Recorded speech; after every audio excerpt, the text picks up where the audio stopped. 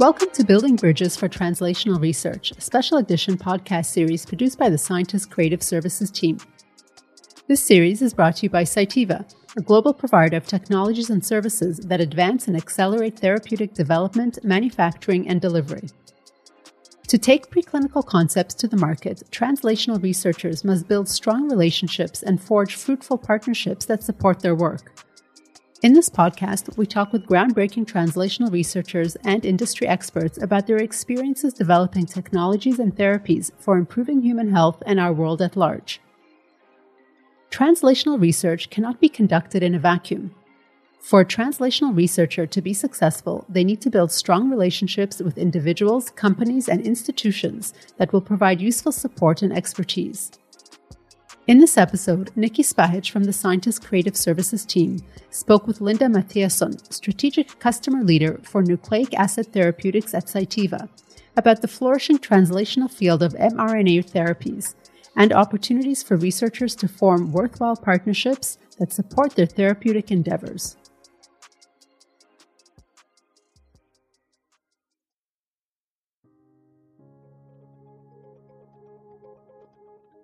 Hello, Linda. Thank you for joining me today. I'm excited to talk about translational research, particularly in the mRNA therapeutic area. But first, tell me a little more about yourself. I am a molecular biotechnologist by training, and I've been working in the life sciences industry for 23 years. I've been with Cytiva for the last 14 years in various roles, many years in R&D. Now I work in a team supporting Nucleic Acid Therapeutics, and I work with more strategic collaborations and customer relations in the mRNA field. I'm also looking into new technologies and application areas and develop solutions for this rapidly moving field. In your opinion, what translational research areas could have the greatest effect on human health in the coming years?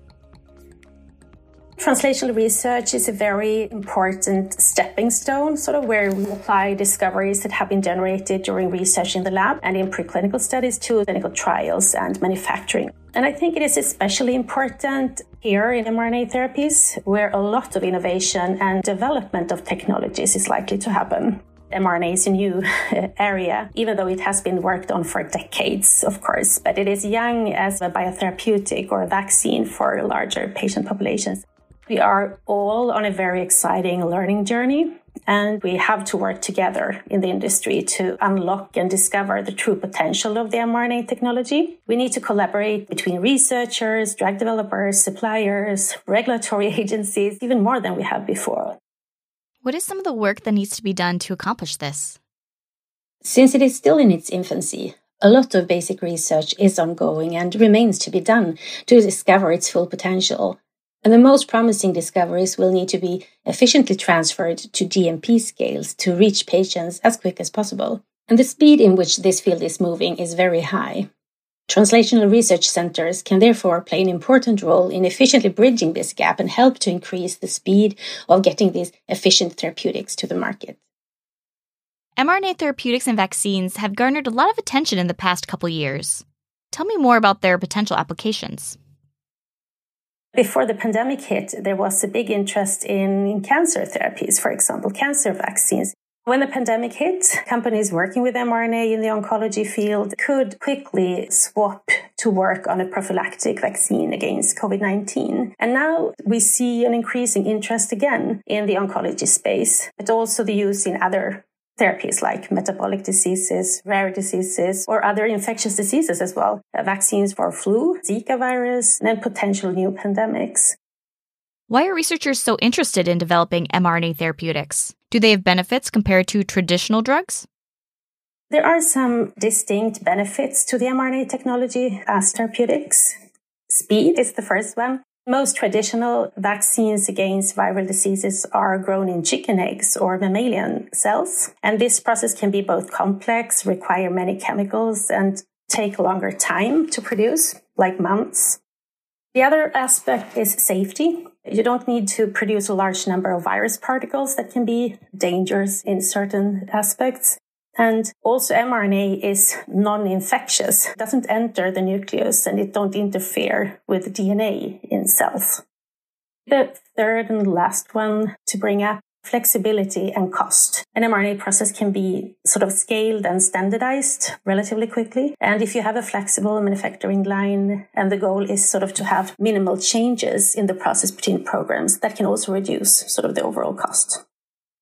Can you tell me a little more about how mRNA vaccines are produced? mRNA vaccines are manufactured in a cell-free process. You have the sequence of interest electronically, containing a code for the protein you want the body or your cells to express, for example, in a vaccine. With help of that, a DNA template is produced, either by producing plasmids containing the sequence of interest, or you use a cell-free technology.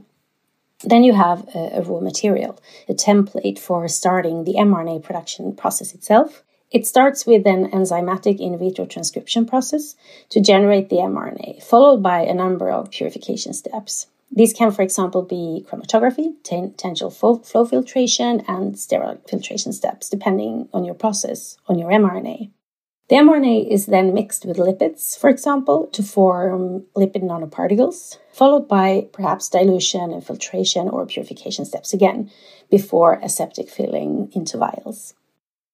While manufacturing mRNA therapeutics may be quicker than traditional therapeutics, that doesn't mean that their development is simple. What are some challenges that researchers face when developing and manufacturing mRNA therapeutics? And where can they get help? There are a number of considerations to make. To choose scalable technologies early in the development process will save time and money when transferring the process from a lab to a GMP environment. Stability of the mRNA is also a challenge to handle, to prevent degradation through the development and manufacturing process, the shipping, and also when it enters the body. The 5' cap and a 3' poly-A tail in linear mRNAs protects the molecule from degradation, for example. Encapsulation in lipid nanoparticles or lipoplexes supports the stability also in delivery. And also to have a strategy for handling RNases work RNase-free is of great importance to avoid degradation. There is nothing like a set mRNA platform yet. Depending on the characteristics of your RNA, you need to test what capping or purification strategies will suit best for your molecule. mRNA is a tenfold about larger than the globular protein of similar molecular weight, and that put requirements on the purification. It is different in comparison for purifying monoclonal antibodies. The safety and efficacy of an mRNA-based vaccine are affected by the structure of the RNA forms. For example, double-stranded RNA is triggering immune reactivity and needs to be removed in the purification. And an alternative is to work on your IVT reaction to try to hinder the formation of double-stranded RNA even. The mRNA LNP formation step can be a challenge, for example, due to lacking experience and expertise in the field, and you are working with very high concentrations of ethanol in this step when scales are increasing. To overcome these hurdles, it can be good to team with a partner that can provide these expertise areas and services. Beyond steps in the manufacturing workflow, are there other aspects of mRNA therapeutic development that may challenge researchers? If we put the manufacturing part aside for a bit, there are still challenges to overcome to bring successful mRNA therapeutics to the market. The use of an mRNA in a gene therapy application, for example, where you want to affect a gene expression, not generating an immune response. It is different than use in a prophylactic vaccine like the COVID-19 vaccines, where an immune response is the goal. Delivery to a certain organ and a certain cell type in an organ is still a challenge. The specificity, the expression levels, the dosing strategy needed for a therapeutic need to be explored and determined for the therapeutics, in addition to the clinical efficacy, of course. There is a lot of research ongoing and needed to overcome obstacles. For oncology vaccines, for example, it is a challenge to handle the tumor heterogeneity and the mutation rate to get an efficient vaccine, both if you develop an individualized therapy, which is a unique therapy designed for an individual's tumor, and when working on a common vaccine, a vaccine to many. But to bring science and learnings in areas like this to the clinic will be crucial, and that's where I see that translational research centers can play a significant role. And if we move back a little bit to the manufacturing piece again, To bring your idea, your product to the market, one aspect to consider is the tech transfer, the scaling of a process from lab to a GMP scale. It can be cumbersome and time-consuming. If you have used scalable technologies already in your lab, it will be easier and less time-consuming, and you will know how your technologies work. And if you have solutions also from the same provider, you can even move methods and protocols between scales. And you will know and recognize the equipment, for example. And at Cytiva, we have a track record of experience and expertise in developing products and solutions for both lab and GMP scale. So this enables faster and smoother tech transfer. We can also be a good partner for setting up an mRNA process, the steps you need from start to finish, the DNA template creation, mRNA production, encapsulation, formulation, and all the way to aseptic filling in different scales. We can also be a partner for automation and integration of an mRNA process. I want to mention also that Cytiva is a Danaher company, so working with us also give you a vast network of knowledge and services from other Danaher operating companies, for example, Aldevron and Ciex. We will also soon to be one company together with Paul and Precision Nanosystems under the name Cytiva, which will be super valuable from a customer perspective, as together we will cover the whole mRNA workflow. So this is very exciting. You mentioned that after the rush to develop mRNA vaccines against SARS-CoV-2, researchers are now pivoting mRNA therapeutic development to other disease areas. How have researchers' needs changed as they have shifted their focus? After the pandemic response, we are now also working with customers to support even smaller scales. We are still supporting the whole workflow, but perhaps 5 or even 2 liter lines, the in vitro transcription reaction volume. For example, if you have 2 liter line, you can get out 200 grams of mRNA. The doses we get for vaccines can be 50 to 100 micrograms. There are already a couple of million of doses that comes from those very small processes. There will be sort of smaller patient populations for other infectious diseases and for therapies. Many of the vaccines that have come out lately is the linear mRNAs. We see a big interest in moving towards self-amplifying RNAs or circular RNAs, which will enable 10 to 100 times lower doses, which can also drive down the scales. This is actually a very exciting modality, the mRNA technology spanning from pandemic response to a personalized therapy. It's amazing. Getting processes to work at different scales seems to be something that often plagues translational researchers. Why is that, and how can scientists deal with this challenge? When you are in a lab, you are typically like microliters or very small scales, and you need to sort of transform that to work for production in early clinical phases. Not all technologies that you use in labs work for manufacturing. So I think that is one important piece, that you use methodologies already in the lab that you later can scale up when you are going to produce larger batches. So the sort of mindset of thinking about manufacturing already when you are in research is very important, and definitely for the translational research centers that are going to do this task in their groups.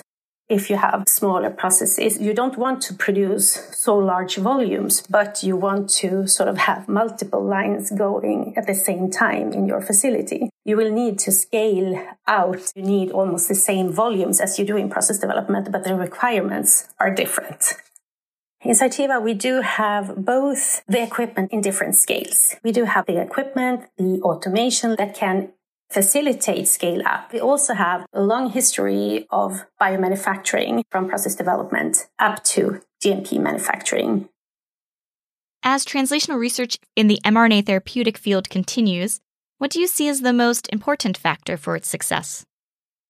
Collaboration will be a key for success for the industry to unlock the full potential of the mRNA technology, both when it comes to new RNA variants with different challenges to overcome and the delivery systems to get efficient targeting, uptake, protein expression in the cell, for example. Suppliers and vendors, they need to keep up with technology so that we can support scientific development and so that the therapeutics to be manufactured in the end.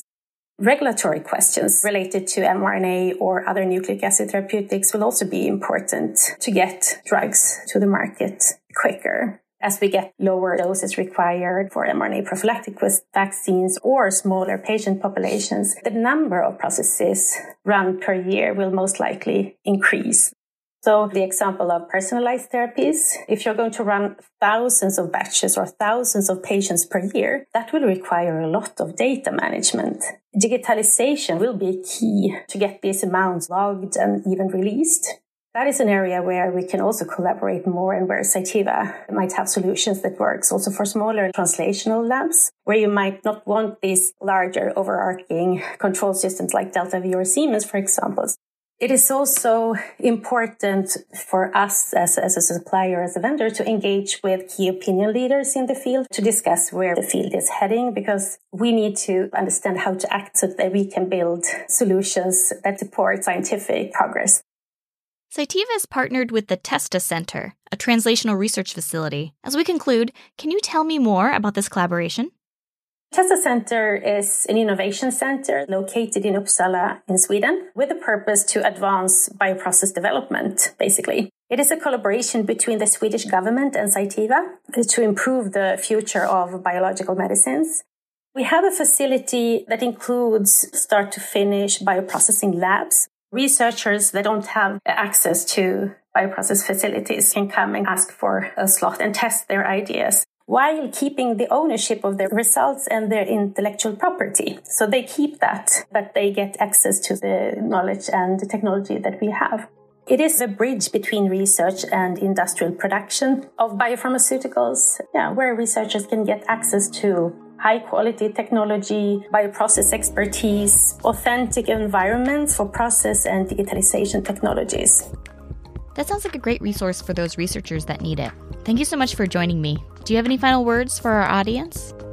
By collaborating with the TESTA Center, Cytiva is providing the opportunity to enable these researchers to come and test their ideas in order to be successful in bringing their ideas to an industrial environment. TESTA Center is also providing training on biomanufacturing systems that could be of value.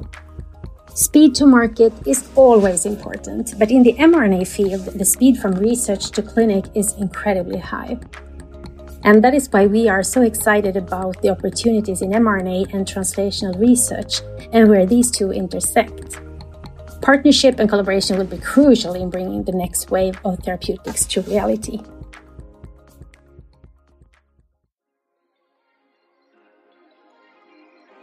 Thank you for listening to the final episode of Building Bridges for Translational Research, and thanks again to Linda Mathiasson, Strategic Customer Leader at Cytiva.